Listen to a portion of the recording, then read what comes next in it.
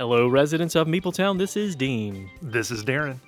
Today, we're going to be talking about and celebrating our 150th episode of Meepletown and 5 years of Meepletown. We're going to be talking about games we've been playing lately. We're going to be talking about some news and then explaining and listening to you why we feel like community is important and why we are seeking to build community through board gaming. This is episode 150. Residents of Meepletown, if you were here right now, you would see Dean in his I Heart Meepletown t-shirt, sparklers on his head, and in his hands, a giant cake with 150 candles and Johnny Meepletown's face on it. Because we are celebrating 150 episodes, 5 years of Meepletown. Wow, Dean, what a ride. I've only been here for a few months, so I can't say a whole lot about this, but I've listened to all 5 years and all 150 episodes. How does it feel? In the words of, you used this joke recently, in the words of Owen Wilson, wow. That was good. I've used it a lot in the last several weeks, by the way. I can't help it. Ever since Loki came back on Disney Plus, I've been doing that nonstop. It's crazy. It's a little bizarre, honestly. I've been doing some reflecting lately, and had you said, Dean, in 5 years, whenever we started Meepletown, in 5 years, you're still going to be doing this and you're going to be 150 episodes into it, I would have said, not likely. Probably not. At least not with John. And here we are, not with John. And it is 150 episodes into it. It is okay, I'm joking around about it. It is a big deal. I mean, that's a lot. That's a lot of time. That is a lot.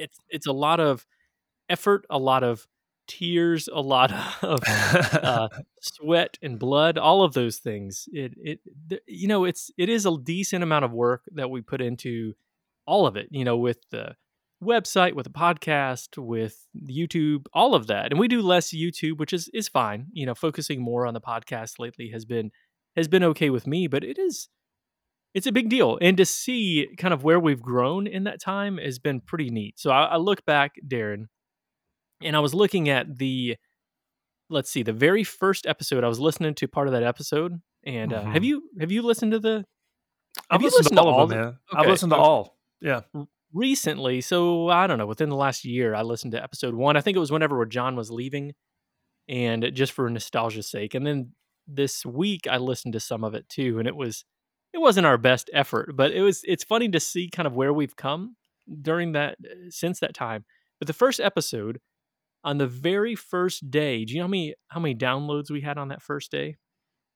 I mean, I know because you put it in the show notes, but we had two downloads the first day. My guess is it was probably John and myself. That is no, it's not even your parents. That's right. But then the second day we had a few more, and then day 9 and 10. Day 9 we had 21 episodes or 21 downloads, and then day 10 we had 18 downloads. Now at this time we were doing episode every 2 weeks, and so it's grown and grown ever since then. So now our first day typically gets between 400 and 500 downloads, usually, roughly, that's kind of a big deal. I mean, that's a lot of growth, and obviously there's a lot of room for growth there, and there's much bigger podcast out there. But for us, I feel pretty accomplished. I feel like that's a good. I don't know. It's good, right? Yeah. Oh, for sure. I think again, I'm super happy to be proud of this and following in the footsteps of Johnny Meepletown, because you two have done a lot of good work. I know you talked about a lot of the tears and everything, but there's also been lots of laughs and good friends built along the way. And our tagline being building community through board gaming.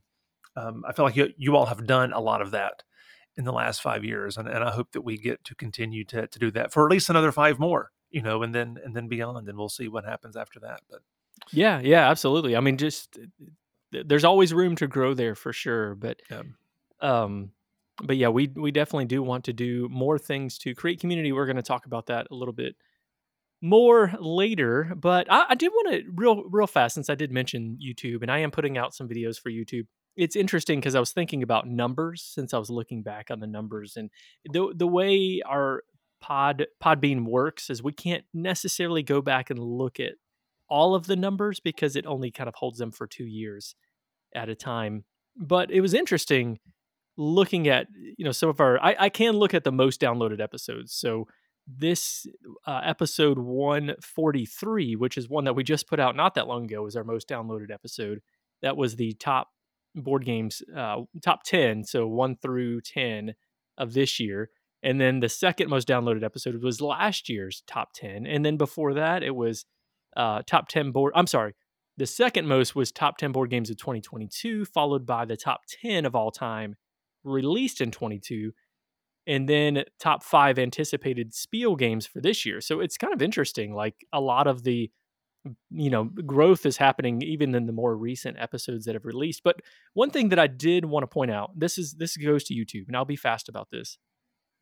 Part of the reason why YouTube becomes a little bit trickier than a podcast is because there's a little bit more chasing that has to happen for that growth to happen that I've seen. Now, one of it is you really do need to release a lot of content for YouTube to get to grow that community. I saw somebody recently talk about the growth that's happened in the past year, which has been great, but they've released 3 videos a week, which we don't have time for that. Right. Honestly, with doing the podcast, there's no way that we can do that, especially because we've increased our output for the podcast. But on top of that, I'm looking at our top downloaded YouTube videos. It's the Pan Am review, the top 10 worker placement, which is, that's it. It makes sense. There are 2021 top 50 of all time, Aeon Zen, Zombicide app, Nanny Narking, Wingspan app, and then Kalis 1303. So outside of those top 10 releases, the ones that have gotten the most downloads are ones that we've gotten access to before anyone else. And so we were able to release content before anybody else. And then it went bonkers. Because some people will look at our numbers and say, wow, Pan Am, really? That's your most downloaded video. Well, we got it a long time before other people. And so once we got the content out, it's not that we did anything different. It's not like it was an amazing video. It's just the release of it. Aeon Zen was another one of those that we just got access to the whatever that one was. It was one of the expansions, like it's standalone expansion boxes that we got up way before anyone else. Release content. Actually, I did that solo video, and it's one of the worst videos I've ever done. I made a lot of mistakes in that, but it's still one of our most downloaded videos because of the way that it released. So in our current state, we're not chasing any of that. We don't really have we have full-time jobs, we have families, we have lots of things going on. We can't chase all of that. But just so you know, that's kind of where I'm at. I'm going to continue to release videos, but for the time being, I don't anticipate that being an area of superb growth in the near future. So my takeaway from this are 3 things. 1, people love the new hotness, the early new hotness. People love top lists. And lastly, you love guilting me into making some YouTube videos. Fine, Dean, I hear you. I'll start putting some out. Good heavens. I got a job and a family, man. Back off. I'll do what I can. Well, the funny thing is, we recorded our top 10. I just never did any of the editing for it. I started doing the first video. I've also got some computer issues. My computer is a bit slower than it was a few years ago when it was much easier to put out content. And so it really is difficult. It's difficult for me to even edit videos because my computer is slower. I probably should get a new computer to help with that at some point. Right now, that's not in the budget. So we'll just see how things work out in the future. We're just trying to pay bills, man. Speaking of paying bills, I did want to have a couple of announcements, I guess, kind of before we get started. One is we wanted to thank Rob Stevenson for buying us some coffee. We've been making some pleas lately about paying the bills, specifically for our Podbean hosting costs that are coming up. And Rob stepped up to the plate and pitched in, and we really are thankful for that. Thanks, Rob, for keeping the mics on for us. That's right. That's right. And the other thing I want to make an announcement about, and this one's tough, honestly, and we'll talk about this a little bit more later when we talk about community. But a friend of Meepletown, and honestly, more importantly, a friend of mine, Topher Graves passed away this past weekend, and this actually we were supposed to record before we got that news, but we had to delay the recording. And Topher has found out he had cancer and had limited time to live. Although he went much faster than at least our group had anticipated, and it was as BJ said, it was a gut punch. Topher has become a great friend, somebody who, even outside the group, reaches out to encourage. You've heard me talk about him a lot on the podcast, of somebody I game a lot with online, but also through my weight loss journey. Topher and Steve O'Rourke were two of my biggest cheerleaders anywhere, and I am just heartbroken, to say the least. Topher is that was tough. That was tough. Topher has been, like I said, a great friend and just a great human being, and you hate to see that. So, Topher, you will be missed in Meepletown, but also beyond Meepletown in the world. The world is, as again, as BJ said, a bit dimmer with the loss of you. We will miss you greatly. Yeah, for sure. So, with that being said, we're gonna move on to a couple recent plays. I'm gonna start this one off, Darren, because I put this game in here actually because of Topher. My wife and I were talking, and my kids were asking about Topher.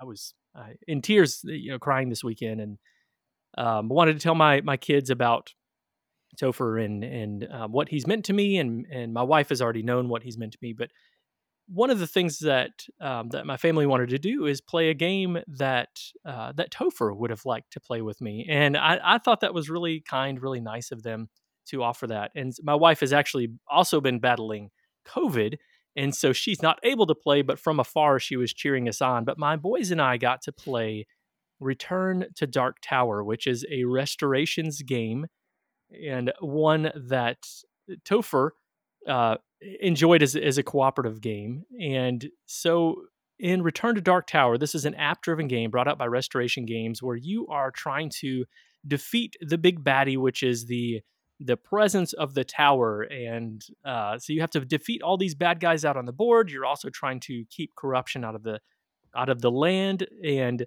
then at some point complete the quest that you need to be able to fight the big boss baddie at the end of the game to win. And first off, have you played this? Since you're a huge Restoration Games fan, is this one that's made your list? I have not. This is one that I would like to play. I know, you have it. Let's throw it on the pile. But it's not one that I've ever played. But because of Restoration, because of all the many wonderful designers that are part of it, I'm very interested in playing this one at some point.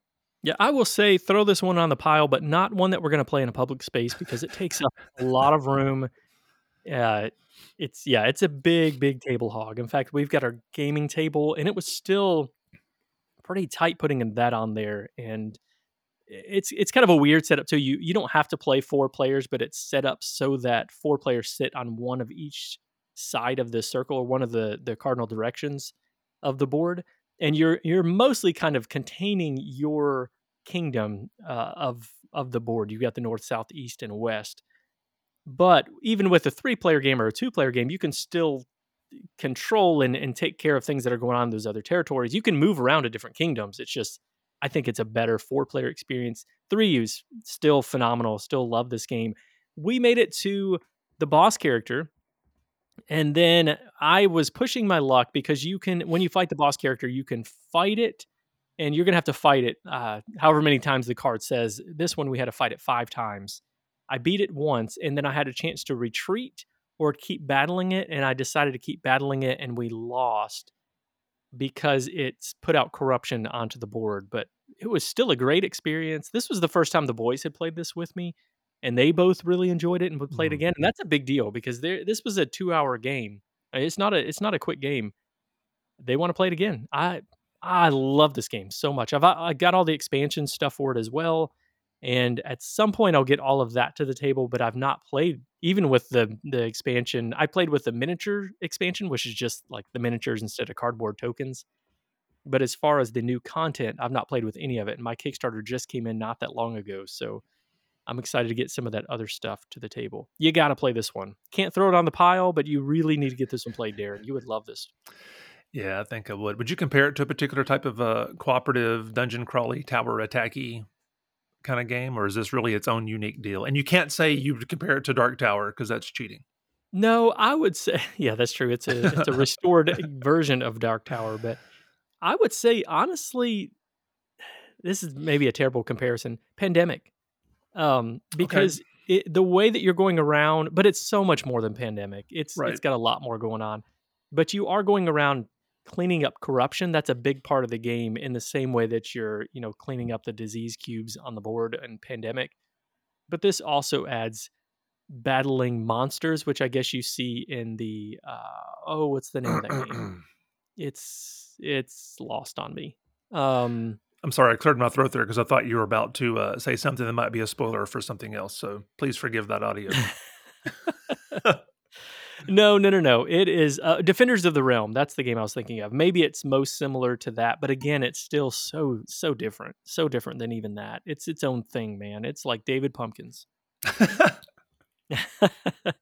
But I love Return to Dark Tower, and I'll play this anytime. Really, the more I play this probably should be a top 50 game for me, and maybe it will make that list. But it's so good. I That's too love funny. I love Restoration Games. I think they're one of my favorite publishers.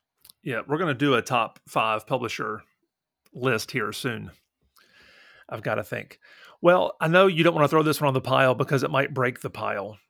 But I would like to play this because of its table presence. Good old Return to the Dark Tower. But the game that I want to talk about today also has its own unique table presence. And I'm switching gears here. I'm calling an audible. This is not the game I told Dean I was going to talk about. Oh, okay. I was like, this game does not actually. It's pretty No, bland looking. no, Okay. we're going to be talking about The Fuzzies. The Fuzzies is a 2021 game designed by Wolfgang Warsch, of all people, along with Justin Vickers and Alex Hagee, and published by CMYK Games. I'm thinking about, building community and what are some easy games that kind of help bring people together and give you the warm fuzzies. And I feel like this is part of it. This is just a simple Jenga style game that's not wooden blocks.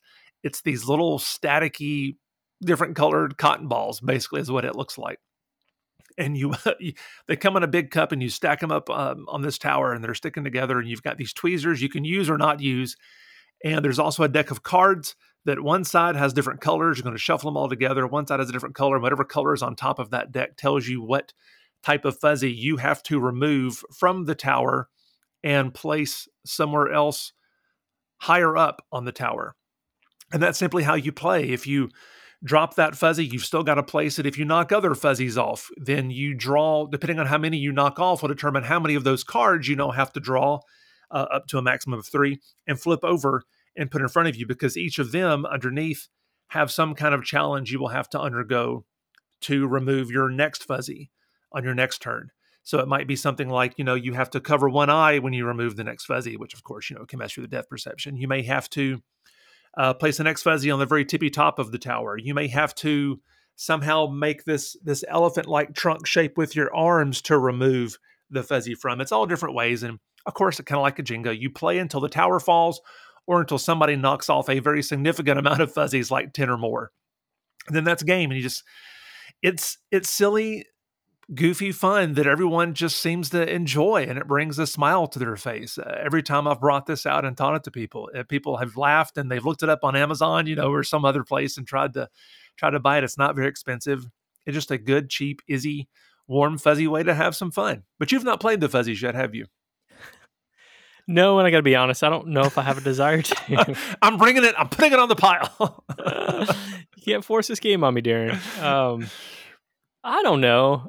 Sure, yeah, maybe it's fun. I'm looking at the picture and I'm like, I don't know. Well, and again, I know for me this was a purchase, but for most people, in our past player purchase, I would say this is definitely a play for everybody. For me, it was a purchase. I had a gift card. I picked it up. And it didn't cost me anything really, except some time. But I'm really glad I've done it, because my girls don't always play games with me and my wife, and they enjoyed playing this one. And then we were over at a friend's house watching the Michigan-Purdue game the other day, and at halftime we broke this out, and it was a great fun way to pass the time. And they've got little kids, and they enjoyed it. So It's Well, good. it's a blast. I'm glad I am not going to yuck your yum. It's just I don't know if I'm super excited about playing this one. It is interesting that it is a Wolfgang Vorsch game. He Although he's designed lots of different types of games, so I guess maybe I shouldn't be surprised. It's not just him, by the way. It's correct. others. Correct. Others. So. Yep. But and again, like I said before, he has his party games just always so unique and quirky, and you either love them or you just can't. You've got no time for them. So Yeah. But this is one of them. Okay. Well, good Fuzzies. for you and the fuzzies. And it's kind of interesting. I mean, the designer Justin Vickers also did Wavelength and Monikers, which are really Right. big. And Spots is one that you really enjoy, if I remember right. Yep. Anyway, that's interesting. Yeah, if you threw it on the pile, I wouldn't be sad if we had a few minutes to play this one. It might surprise me. And the fact that you talked about a Wolfgang Vorsch game without talking about Taverns of Tiefenthal makes me very happy. Now you've talked about it. Would you like to explore it a little more? All right. Yeah. What's this I'm getting in my ear? See, it's the news. Let's get on to Meepletown News. Meepletown News.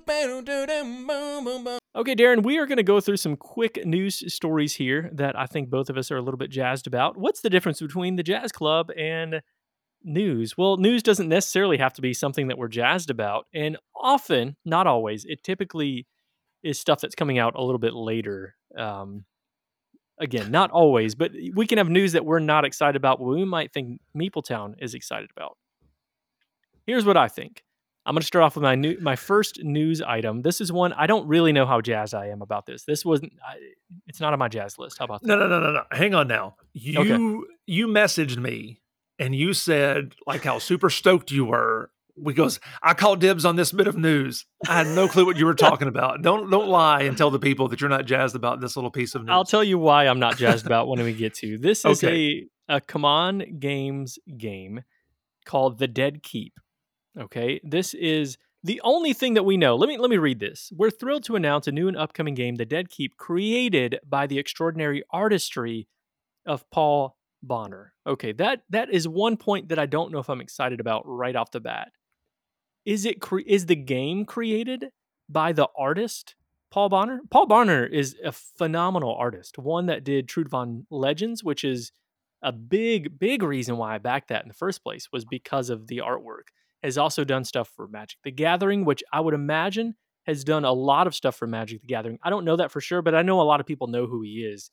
And my guess is it's probably because of that and not from, Zombicide characters or things like that, which I also love the art in the character packs that he's done. So I don't know if he's designed this game. More than likely not. More than likely he's just done the art, it's his art, no doubt, on the box. I mean, you look at it and you're like, oh yeah, that's Paul Bonner. It's phenomenal. It's beautiful. But it says, Legends whisper of the Deep Keep, in a cursed, fortified city on a remote island many have entered, follows the rumors of unimaginable riches and secrets of immortality, but none have returned. Dun, dun, dun. Until now. And that's where we start this cooperative dungeon crawl. That's what this is, a cooperative dungeon crawl of us going to this remote island of terror. Not like terror and horror things, but of just stuff, unimaginable riches and secrets of immortality. And then all these cool monsters and trolls and stuff like that. So I am, I guess, maybe a little excited. There's not enough about this. It doesn't even have a BGG entry yet. So I don't really know exactly how I feel about it. Although I love the art. That's all I know. It's given me, there's two things about this that I find interesting. One, when you have a game that's based off somebody else's art, I immediately think of Scythe, that world that Stonemaier Games has done with Jakob right now. His last name escapes me. But the art, that game, Scythe, and now Expeditions, all came from Jamie being inspired by the art of this one particular artist. So it's got some possibilities there. But as I look at this, and as I think about CMON's releases that are not Zombicide or, part of the Lang trilogy or whatever, I'm feeling this is going to end up being like that. What was the Camelot game The game about King Arthur Mordred? that did not have Arthur. Yes, Mordred. This is going to give me some of that type of vibe where it's going to be a big hyped push at the beginning, and then it's going to kind of land with a thud.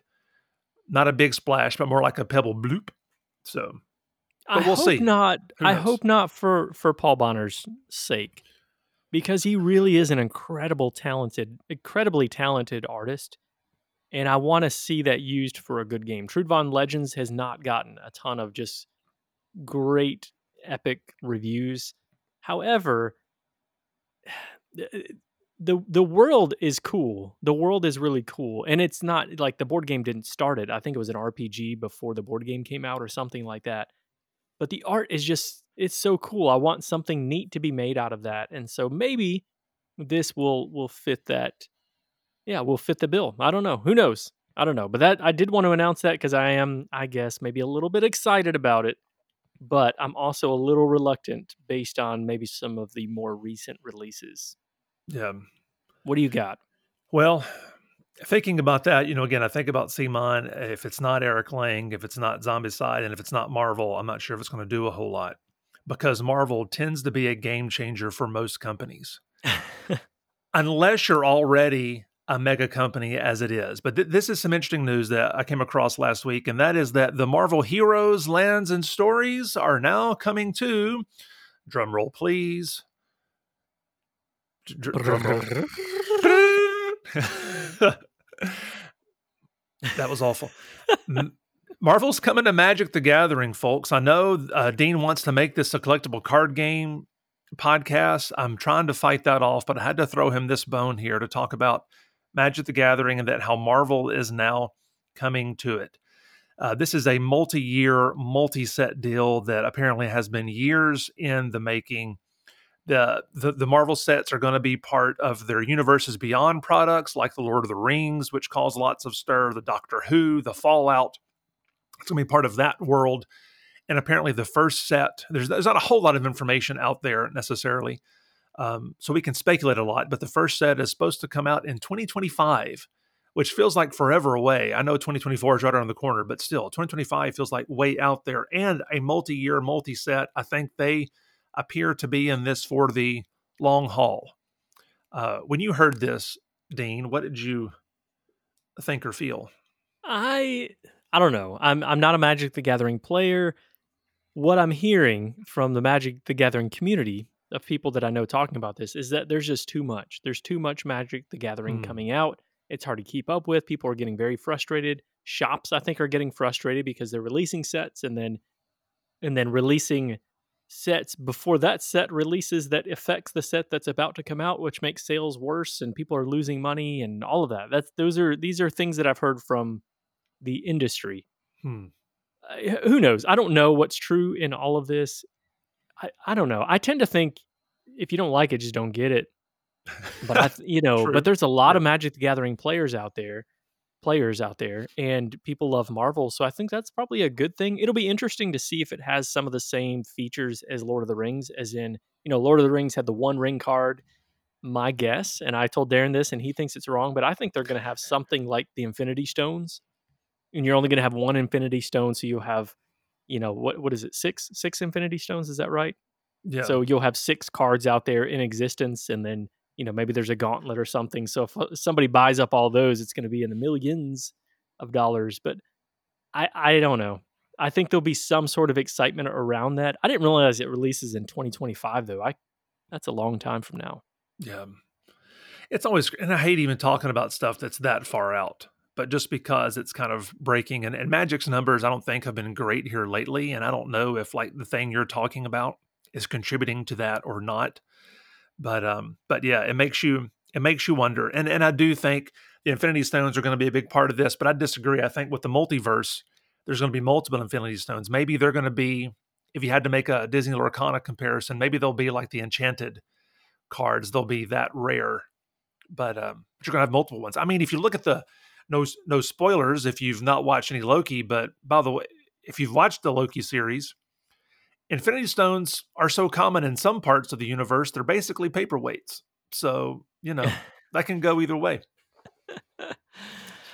Oh, interesting. We'll see. We'll see what happens with that. We'll Yep, follow that, I'm sure, more in the future. Yeah. Do you have any other news? I do. One that actually this potentially could have made my jazz list, especially after I just got done playing Letters from Whitechapel. This is one of the games that we played on my birthday celebration, and listener Steven and I talked about this after we played it. We both really like Letters from Whitechapel. That was my first time playing it. I liked it quite a bit. I'm looking forward to more plays of it. It played much better than I imagined it would. I thought it was going to be too close to Scotland Yard, but it's very different. It's its own thing. It's really good. I don't know if it's my favorite of those, but that's not what the news about. The news is about Penny Dreadfuls of Victorian London. Now, first off, I didn't know what Penny Dreadfuls were, but they are these short illustrated periodicals. This is, directly from their news that sold. They came out in the late 1800s that sold for 1 penny, which is why they're called the Penny Dreadfuls. And they had like these really popular themes that were, that they shared in these different stories, which is tales of terror and things like that. So I think that's pretty neat. It's by the same designer, obviously by the same artist. If you look on here, it's got the same team that worked together for Letters from Whitechapel. It looks very similar to the box cover of that. I don't know how much of this is a follow up, or they're just kind of leaning into the fact that Letters from Whitechapel is a it's a game loved by a lot of people. But I don't think, maybe I don't know enough about this. It's not fully cooperative. I know that, um, but I don't think that it is going to be the same style of game. I think they're just kind of leaning into what they've already done with Letters from Whitechapel. But I'm intrigued by this one. This is actually, I just got an email from Asmodee not that long ago about this one, but it is releasing this year, the best I can tell. And it'll be one that I will want to pick up at some point. But I don't know a lot about it yet. I'm just looking forward to it. Yeah, I love the idea behind this. I've been listening a lot to here lately on Audible, The Adventures of Sherlock Holmes, which is narrated by Stephen Fry. So that's been a real blast. I've kind of been in that mindset here lately. So this kind of, again, the art and everything, the theme and all that kind of being set in that world seems interesting to me. I just can't find anything about the gameplay. I asked you what kind of game this was, and you couldn't answer me. I'm not even sure it's a game. I think it's a storytelling experience.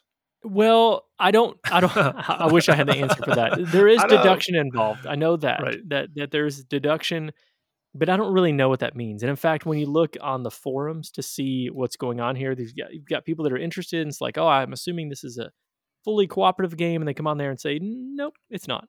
It says each player is going to win or lose the game independently of the outcome of the story. So it is, there's a story going on here, but how involved that story is. Are you actually reading one of these Penny Dreadfuls and trying to solve the mystery as you go? I don't know any of those things. I wish I did, which that always makes me a little bit nervous. Like if you're not super excited about your game enough to give any information about it, who knows? But I think there's going to be a lot of people interested in the theme, but also interested in the connection that it has to Letters from Whitechapel. Because this is the best I can tell. It actually takes place more in like Whitehall, Whitechapel areas, I guess, or at least that's where these Penny Dreadfuls came out. Maybe I'm not positive. Little unsure on that. All right, you're not excited. That's okay. Well, I'm interested. You don't have to be excited. It's not the Mapletown Jazz Club. That's right. But one thing I do find interesting is talking about games that are coming out here soon. Two things real quick. Two Kickstarters that Mapletown may be interested in. One that launched yesterday and one that is potentially launching today, the day of this recording, Tuesday, November 7th. But yesterday, November 6th, Kalimala from Alley Cat Games launched on Kickstarter. And again, some of you may be excited about that. This is a remastering and deluxifying of they say the 2017 classic area control worker placement game by Fabio Lopiano. Now, I don't know if it's necessarily a classic yet. Would you consider this game a classic, a 2017 classic? Maybe a newer classic, I guess. I don't know if I'd put it in the classic category. Okay. Well, Yeah. Go ahead. I cannot. I have to tell you this. Anytime Kalimala comes up as a title of a game, my mind immediately goes to Indiana Jones and the guy that's like trying to take his heart out Me every too. time. And I hate that. I wish I didn't, but Yeah, I don't think this game has agreed. anything to do with Indiana Jones or ripping somebody's heart out. If it did, I might be jazzed about it, but I am not. This is just strictly reporting the news, ladies and gentlemen. So again, this is a rebalancing of the game. If you liked Kalimala in the past, it does have new, beautiful art by Ian O'Toole, nicer components. It now plays 2 to 5 players instead of 3 to 5. And it's a little confusing how they talk about the different editions, but the Kickstarter edition does have new dual layered boards and a new expansion that also has some asymmetrical powers in it. So those are a few of the changes in this newer edition than from the 2017 version. This is from the BGG page. Real quick, if you're unfamiliar with the game, I found the action selection mechanism kind of interesting. So here's what they say. It says, depending on the number of players, each player has a number of action discs, and in turn order, they can put one out of space between 2 actions, performing both actions, and activating all the other discs on the same space. That sounds kind of interesting, I think. And then it says, when the 4th disc is placed on an action space, the lowest one is promoted to the city council, which then triggers scoring. So there's the discs, which are no longer discs in this game, they're actually like different or artistically detailed wooden tiles, I believe, are placed in the way it triggers the different actions around it. This does sound like an interesting game. If you are considering this, it's going to retail at least the retail edition is going to be $48. The deluxe edition is $59, and the collector's edition, which has sleeves and a playmat, is going to be $86. And that will doesn't close. seem like a bad deal. It's beautiful. It's really not. Yeah, for a nice Euro these days, that's pretty decent pricing. It will close on the 30th, and expect to deliver in September of next year.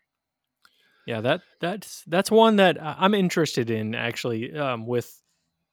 With Rahdo's playthrough that he did on that, was really excited about how they, I guess you said when you said about the different things that it has. Did you say the 2-player? I missed that part. Yes. Okay. The old version was 3 to 5. This one is 2 to 5. Yeah. Apparently there was if I understood this right from the Rahdo video that I watched on this, that there was somebody that came out with a 2-player variant for this that might be the one that they used in the game, but okay, don't quote me on that because I'm not positive. But anyway, he seemed to be very excited about it because of a lot of other people that were really excited about the 2-player variant. Apparently, it's really well done, is the way I understand that. So awesome. That's cool. I am not backing as much stuff lately, but I hope somebody that I know backs this because I'd like to play it. I am hoping the same because I also will not be backing it. So if that was a hint at me, you'll be disappointed. Also coming out, like I said, a new game that may be hitting today. Could be coming out any minute now. This is from the Wingspan, the great Wingspan designer, Elizabeth Hargrave and Mark Wooten. And with art by Beth Sobel, this is Undergrove, coming out by AEG.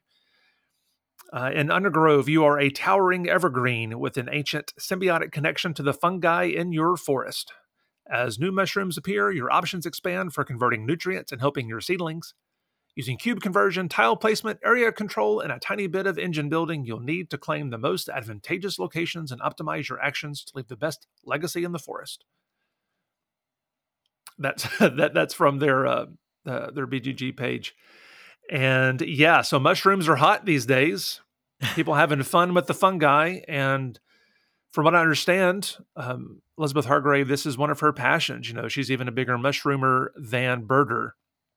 So I know a lot of heart and soul went into this one, as does in all of her games. Are you excited about Undergrove at all? I'm excited about a new Elizabeth Hargrave release. Okay. And the fact that it is this theme for her, because if you follow her on social media, she talks a lot about, for years, has talked about mushrooms, which is, I don't know. It's hard to get, for me, as somebody who's not in that world. Right. I mean, what are you going to say? You know, like, how excited can you get about mushrooms? But I know people are crazy about mushrooms. So they did a good job of the description, maybe. I don't know. It's still mushrooms. I don't know.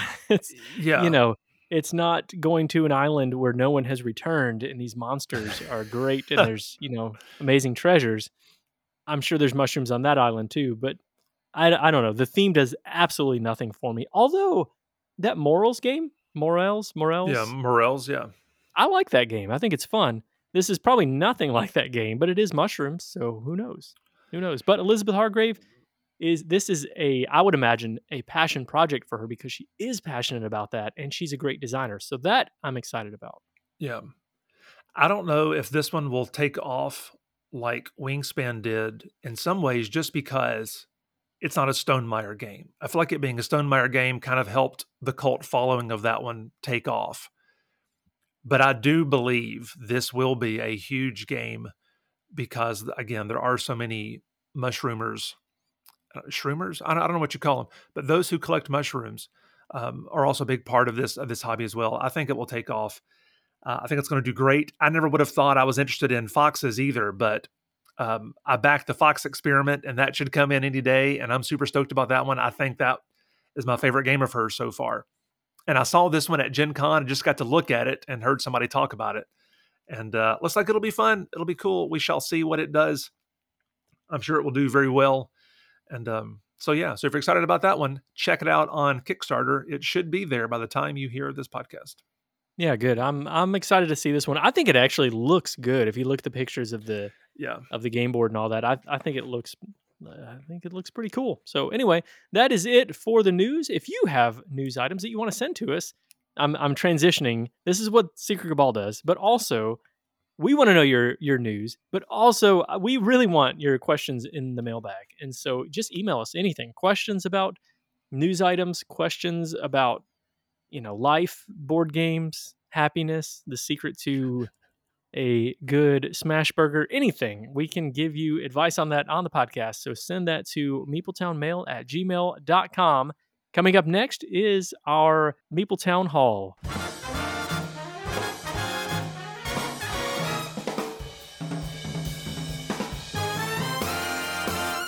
Town meeting. Meepletown, welcome to our second Meeple Town Hall. A time where we come together with a topic to discuss. We take input from you and we discuss this. And normally these kind of conversations are things that impact or shape all of us in some way, some form or fashion. And sometimes there will be very directly related to board gaming, and sometimes they may be board gaming adjacent. And so I felt like this one was an important one for us to talk about here, especially considering it's episode 150. We're kind of celebrating this milestone and celebrating 5 years of Meepletown, where we are trying to build community through board gaming. And so we wanted that to be part of our conversation today, for us to talk about with you and respond to you. And maybe these conversations continue, whether that be in Discord or X or the Guild. But we want to talk about the idea of community, what community is, and how do you go about building community in board gaming or through board gaming? What does that look like for you? Is that important for you? Does this even matter? In thinking about this, I was thinking about the idea of community and what it actually means. And so again, a simple place to start that conversation is with the dictionary. And so just two real quick definitions of community that may kind of help, I think, seed some thoughts for our conversation today. And that is, community is defined as a group of people living in the same place or having a particular characteristic in common. Okay, put a pin in that. And then also it is defined as a feeling of fellowship with others as a result of sharing common attitudes, interests, and goals. So here at Meepletown, we're trying to build some community through board gaming. And so, Dean, I know this has been an important conversation and part of your life and the life of Meepletown here for the 5 years. Anything you want to kind of start off by saying in regards to this idea of community building and gaming? Yeah, I like the second definition that you gave, a feeling of fellowship with others. I would say that it is more than a feeling. And if you heard me say that without singing the song in your head, I applaud you. But for the rest of us, that's going on in our minds right now. But it is this.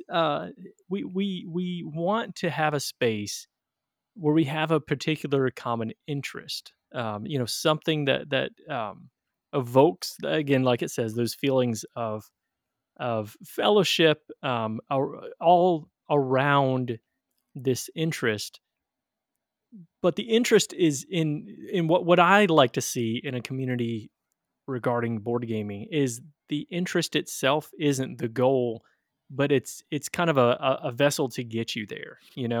Like I think of the communities that I'm a part of around board gaming. And board game's always that central part of the conversation, but it's not for me, it's not like the thing that I desire more than anything else. For Yeah. me, it is the community. For me, it's the relationships. For me, it is the camaraderie, all of those things. For me, don't take a second, don't take the second seat in this. I think that the board game itself is like that second chair, whereas this other stuff is really the goal for me. Does that make sense?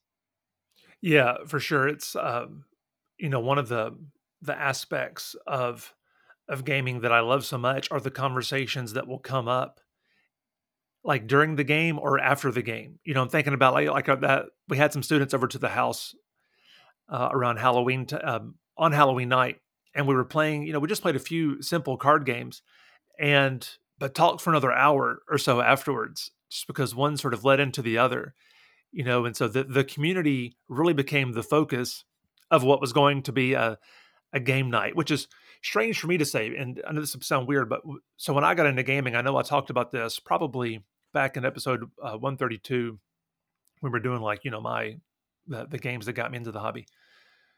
But, I didn't really get into the hobby until 2019, right there before the world blew up with the pandemic. But as I was getting into it, I was getting all these games. And one of the main reasons why I started buying all these games, because it often happens when someone gets into the hobby, all of a sudden they start buying everything they can see.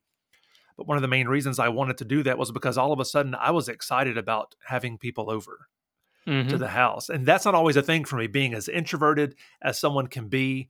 I often find social situations and being with others draining. You may think that's weird for a minister, but that's more common than you think. We have to really kind of budget our time and our energies.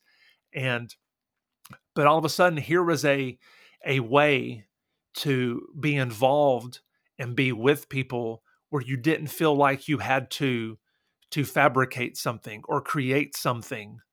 It was just, here's this thing that we can do, and you just trust to see where it goes, or as I might say, you might trust to see where the Spirit leads. And that, but it was a common point that brought you together. But like you said, that wasn't the goal. That wasn't the end. That was just the door opening.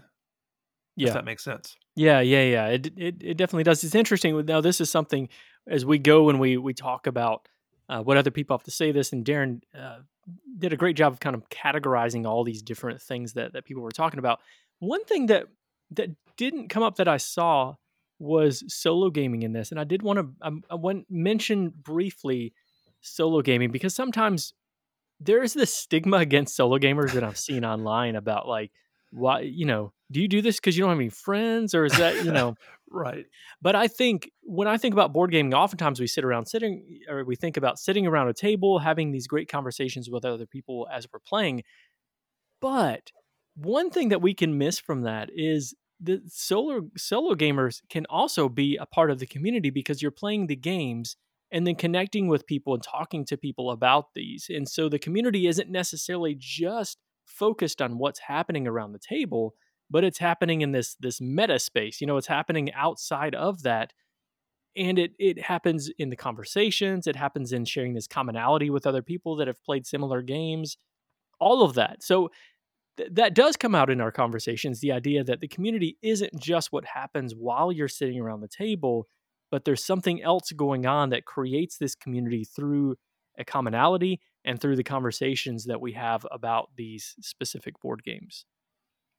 Yeah, that's interesting too, because again, the community doesn't have to be just sitting there at the table. Like you're saying, like even like you said, a solo gamer, they're a part of this, and who knows, that doesn't create other conversations and connections elsewhere, outside of that, in the workplace, anywhere, you can be that, even if, and I doubt I don't know if I know anyone that's strictly a solo gamer, but I know solo gaming can be a big part of someone's life. But yeah, even if they were, there's still those connections that can be drawn and made because, like you said, they're part of the meta community in that point, or at Yeah, that point. and there are lots of people that are just the solo gamers, and I know some of them, but I picked on solo gamers, but it's a lot of different facets of the hobby. Yeah. There's the painters, people who paint miniatures, that becomes its own separate hobby, and there's this community built around that part of the hobby. It's Evan Halbert will bring this up a little bit later in conversation, but designers have their own community. Content creators have their own communities. There's all these different communities that pop up, all surrounding this big umbrella of board gaming. But there's more to it than, again, like we keep saying, just sitting around the table. So let's look at some of the comments that people had to say, because I think it starts to pull out some of these other different facets that we're talking about here. I think I'll read this one, Darren, where I'll kind of go through these categories, I guess, that you've brought up, which I think are really helpful. But one piece of this is bringing people into the hobby. Steve O'Rourke says, I think it means sharing the things that you love in hopes that others will love it as much, as much as you do. So there's this element of I have this thing, this community, or this hobby, or whatever that I'm a part of, and I want to bring other people into this in the hopes that this is something that they're going to be very passionate about. Again, it might not be the same things that you're passionate about. It could be they get more excited about painting or solo gaming or Euro gaming or whatever, but I want to bring them into this place because I'm really excited about this thing, and I want other people to have excitement about this thing as well. Yeah, and I really love that, and kind of like all things, there's almost always a potential flip side of that too, right? Because I know Steve's not talking about this, and we're not talking about this. We're not necessarily talking about recruiting people into the hobby, to, like, I feel like our goals and our intentions are very important in something like that. If our goal of sharing what we love with someone is for us to have a new gaming partner, or for someone else to get into the hobby, almost like a Cthulhu cult or something, your goal can definitely shape your practices. If it's strictly about us and fulfilling our needs in the community, then we're not going to necessarily treat that person as part of the community. We're going to treat them as something, again, as someone who can be a means to an end for us, Yeah. Yeah.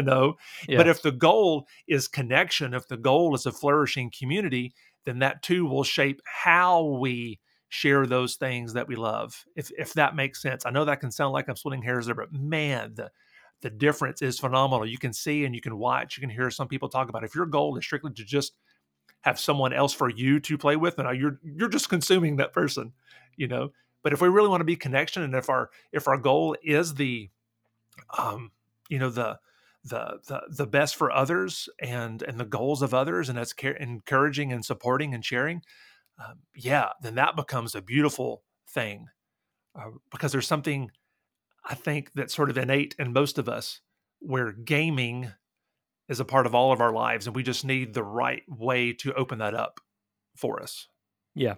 Yep, I agree. Now, I'm going to use a quick example outside of gaming real fast to kind of solidify what you're talking about. But my son, who's in middle school right now, you battle a lot of that loneliness, isolation things in middle school, and the questioning, where do I fit in, that sort of thing. Well, one of the things I want my kids to think about is not just about where you fit in that, but what about the other kids? And so. Mm-hmm.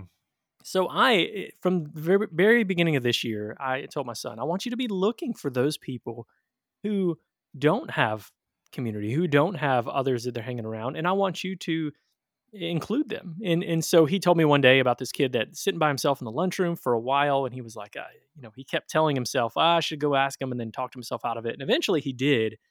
And this kid's been hanging out with him ever since. And he said, Dad, I'm real glad I did this, but I really dropped the ball by not doing it for so long, which is, that is the way that I feel like this hobby could be. Hmm. because I think there's lots of people out there that are like that kid sitting in the lunchroom in middle school that don't have anyone to hang out with. Adults. It's really difficult to make friends as an adult, as somebody says later on in their comments.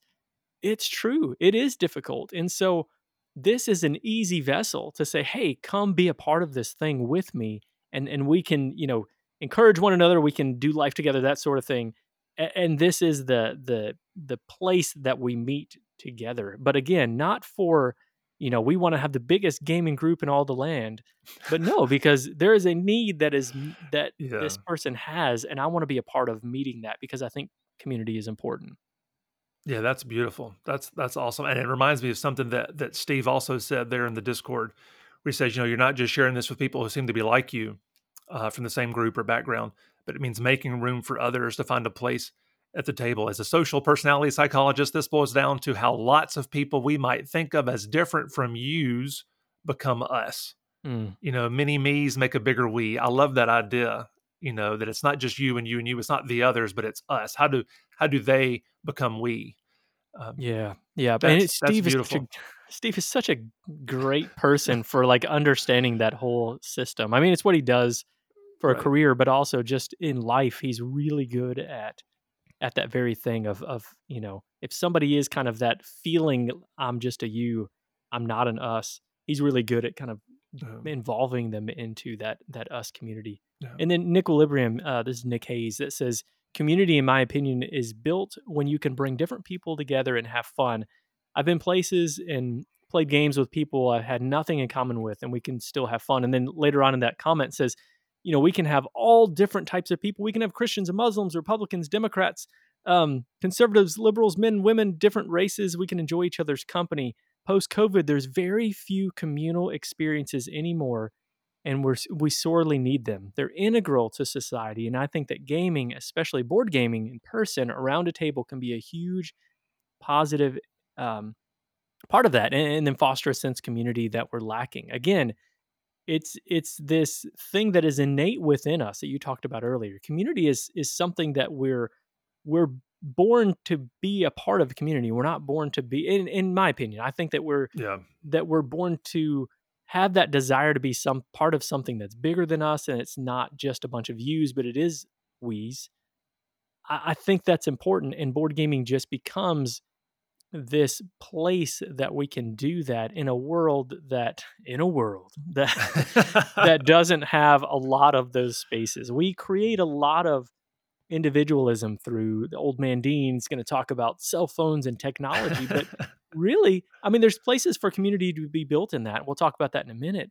But a lot of that is used for isolation and Right. to keep us separate from communities, whereas board gaming isn't that. It's like living in the 1800s, right? Without the technology. Well, I just talked about Return to Dark Tower. So some of it's got technology, but it's not necessary, I guess.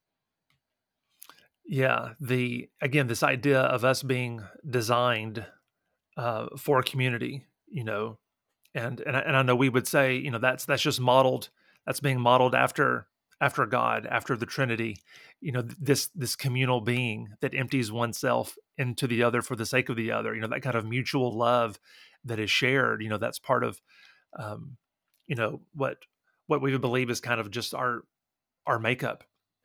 And so it's beautiful to see some of that happening in the gaming space, where the table, which has historically been a symbol for friendship and fellowship, kind of becomes the center of that. And I love that idea, whether that's through a meal or whether it's through gaming, that kind of thing can be important. You mentioned, again, we're living in an age, or at least, Nick mentioned, living in an age where communal experiences are hard, friendships are hard, especially the older you get. uh, I know you and I see this with college students. Oftentimes college students have such a core community. Not all the time. Again, loneliness is endemic everywhere. But oftentimes, those that find core community in those college years often lose that once they graduate and move on. Where do they find that?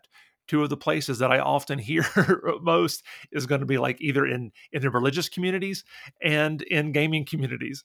Maybe that's just our students that we have coming into our circles, but those are two of the biggest places where we see that. And it's hard to create friends when you're older. Some of you, you residents, you know this. It's hard for women. It's especially hard for men, the studies say, to have good, close personal friends. And so gaming is one of those things that I think historically has been important for. It's not the only way, but it is, I think, a big way. Yeah.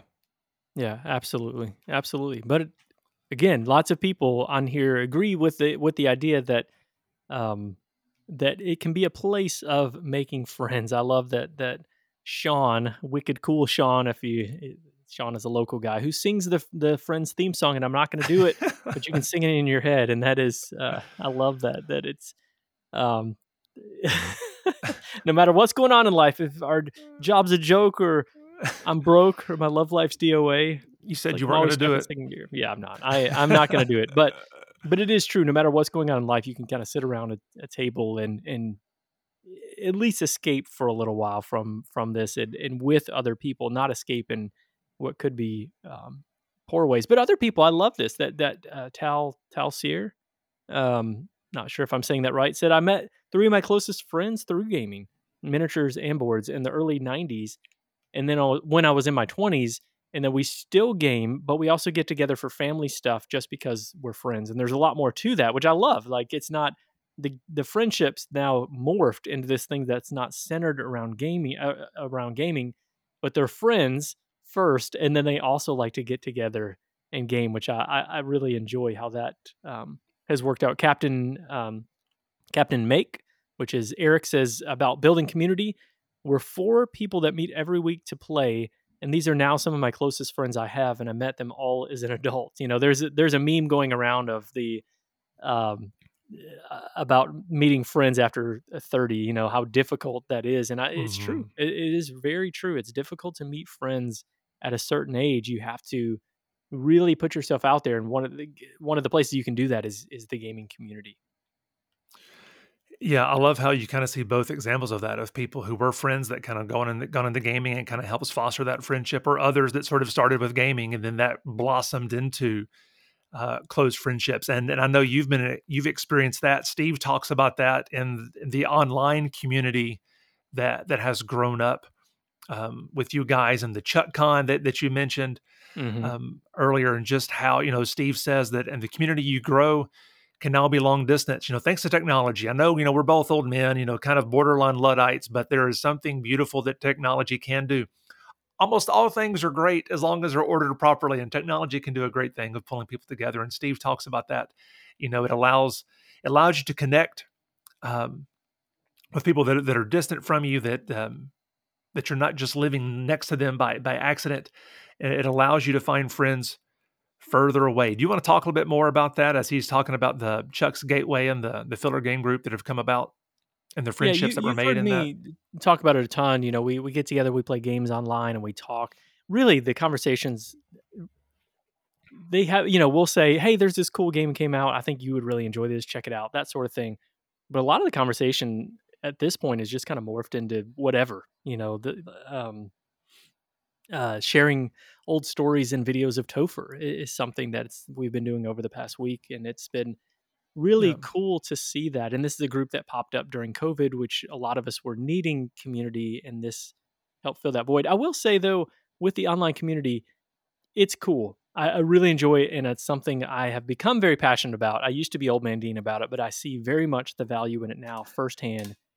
But it really does pale in comparison to being with each other in person. Yeah. And so when we were able to get together, it's next level. It really was. To be able to, Topher is a great example of that. I mean, Topher and I talked a lot online, but then to be able to see this person, it gave me that much of more a love and appreciation for Topher to be able to meet him in person. Same with Steve and BJ and Eric and all these people, Kelly and Verla.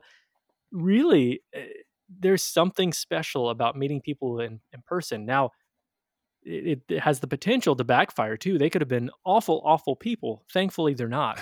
Most of them aren't. A couple of them were. No, I'm just kidding. BJ's fine. But it really, you have that potential of, are they going to be as great in person as they are online? And the fact is they were much better, which is cool. But I do think online community is interesting and very important, has become very important to me but I desire more than just that online community. Yeah, and that makes me think of what, and you referenced what Evan Halbert had said earlier, and he talks about they're on the guild where he sort of spanned both gaps, having this friendly local game store where he had the opportunity to foster and create some community there in person, and how beautiful that was, as well as creating a YouTube channel, because being a game designer, he created the channel to sort of help support other designers and talking about the relationships that were built through there and the benefit that gaming community can have. He talks about how they're not rivals or competitors, mentioning these fellow designers, but they're a community who promotes, supports, and celebrates the successes of others. Man, isn't that great? Where we can do that. And then he says, in a world where investor profits are prioritized over communities, where we are increasingly isolated and inherent in our day-to-day lives, gaming can be a refuge and provide hope, community, and meaning for many. Board gaming is a special industry, and he's super honored and humbled to be a part of it. Well said, Evan. Yeah, and I do think that is unique to this industry. Not all hobbies or industries are or have the potential to be as welcoming. There's some dark blots in our For sure. industry as well. Some areas of competition and stealing ideas and things like that aren't as positive. But I would say overall, I've had a couple of game ideas and told Evan and the Jay Bell, hey, I've got some ideas. I'd love to be able to do this. I have no qualms sharing those with those guys, knowing that they're not going to try to steal those ideas. One, because they're probably bad ideas, but two, because I know that they're just good people that want to see good games made, even if they're not, even if it's not like getting the credit for it, but they just be a part of it, to be able to be part of the conversation. I love that. And I love that Evan, who is a game designer, and Jay Bell, who is a game designer, they share that. And I see it firsthand in the way that they interact with others and want to build each other up and see other people have all these successes. You know what I mean? Like they just, I love that. I love seeing that lived out. Yeah. Peter Schott has an interesting take too, who says, with our schedule, I don't get out much into the broader gaming world, a couple of local game nights, things like that. But it's just not something that he can prioritize over spending time with the family when they do get those moments. When we do have time, I want to spend that with my family, and that might not be something that they're into. But the cool thing about Peter Schott is he seems to find community in the board gaming community, even if you're not necessarily playing a lot of games, which I think is pretty fascinating. I have one of my students who is in the skater community. He's a big skateboarder. And one of the things he talks about, or they call them posers in that community, and I guess that has more of a negative connotation than what I'm talking about. But one of the things he says is one of his closest friends, he loves talking to skating about and the skating culture and boards and, skating videos, all of these things. But that guy is not a skater at all, but he's still welcome in that community. Now, I would say that is even more so in the board gaming community, and we don't call them posers, and that's not what that is, because if you never play a game, you just like to talk about games, you're part of this community, you're part of this hobby. If you only like to play Monopoly, if you only like to play one of my favorites, Yahtzee, you're still a part of this community in the best of it. Sometimes we have gatekeepers and we want to keep those people out. They're not part of our community, and that is absolutely not true. If you have any kind of, affinity to board games, whether that's playing them, talking about them, whatever style that is, I want you to know that you're welcome, and I love that about that this can be that community. Anyway, I think that's a lot. That's a lot. We covered a lot of different things, right, Darren? Yeah, we did. And that is one of the beautiful things, because there is so much depth to this. We talk about deep games, but this is a deep topic that I think we will continue to explore. One of the things that you're talking about, I really enjoy about this hobby again is, and I know there's lots of great things about all hobbies, and there's all positive. Some of the same things we're saying about board gaming can be said about just about any type of hobby. But one of the things that you can't say about all of them is that this is a very approachable one from a financial cost. You don't have to go in and all the Kickstarters and everything that we talk about. You can just, if you just know someone that's got a game, you can be a part of this community without ever spending $1. Maybe it's fair to bring some snacks or drinks or something from time to time if you're playing with someone. But I wish you would have told me that about 10 years ago. That would have been helpful. I thought you do have to spend half your income in this No, hobby. no, you really don't. The community is free. Okay, going back to Meepletown, we're going to wrap this up, Darren. I want to hear your thoughts. Looking at Meepletown, we say that this is a part of who we are. This is not just a tagline, but we want this to be a part of our identity and mission statement. But to build community through board gaming, are we doing that? Can we do that better? What does that look like?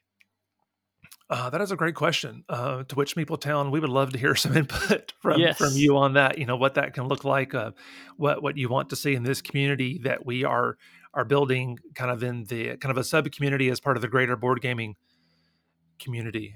Hopefully, the messages that we have here, hopefully these are positive and encouraging, and hopefully we have open avenues and venues for people to share and talk. Again, Discord being the easiest to communicate right now directly, but through the mail, through other online avenues, through the guild, communication can happen. But that's just part of it because we're not all together. But right now, that may just have to be, looking for moments where we can be together. I'm hoping that at least for those in Nashville, that sometime over the Christmas holidays, we can have some type of get together there at Game Point or something where if anyone is local, to be able to do that. I'm hoping that some days, we're going to conventions and various locations. And if we have, residents there that we can be together and spend some time, have a meal, play a game, whatever.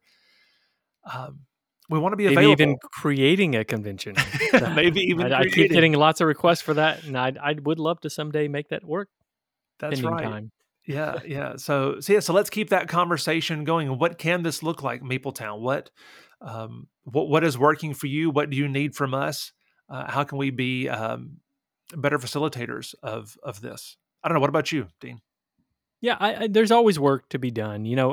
It does make it a little more difficult that Darren and I, we've been friends for years, but we also live in, a few states away from each other. So we don't even get to see each other that much in person, maybe 4 or 5 times a year at, Mm-hmm.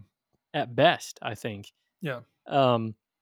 But, we would like to have more of that in-person, community that we have. Yeah, I think Discord is a big part of what we do, what we're trying to do, create that community. It has been other things in the past, but I think Discord seems to be the best environment to create that online community.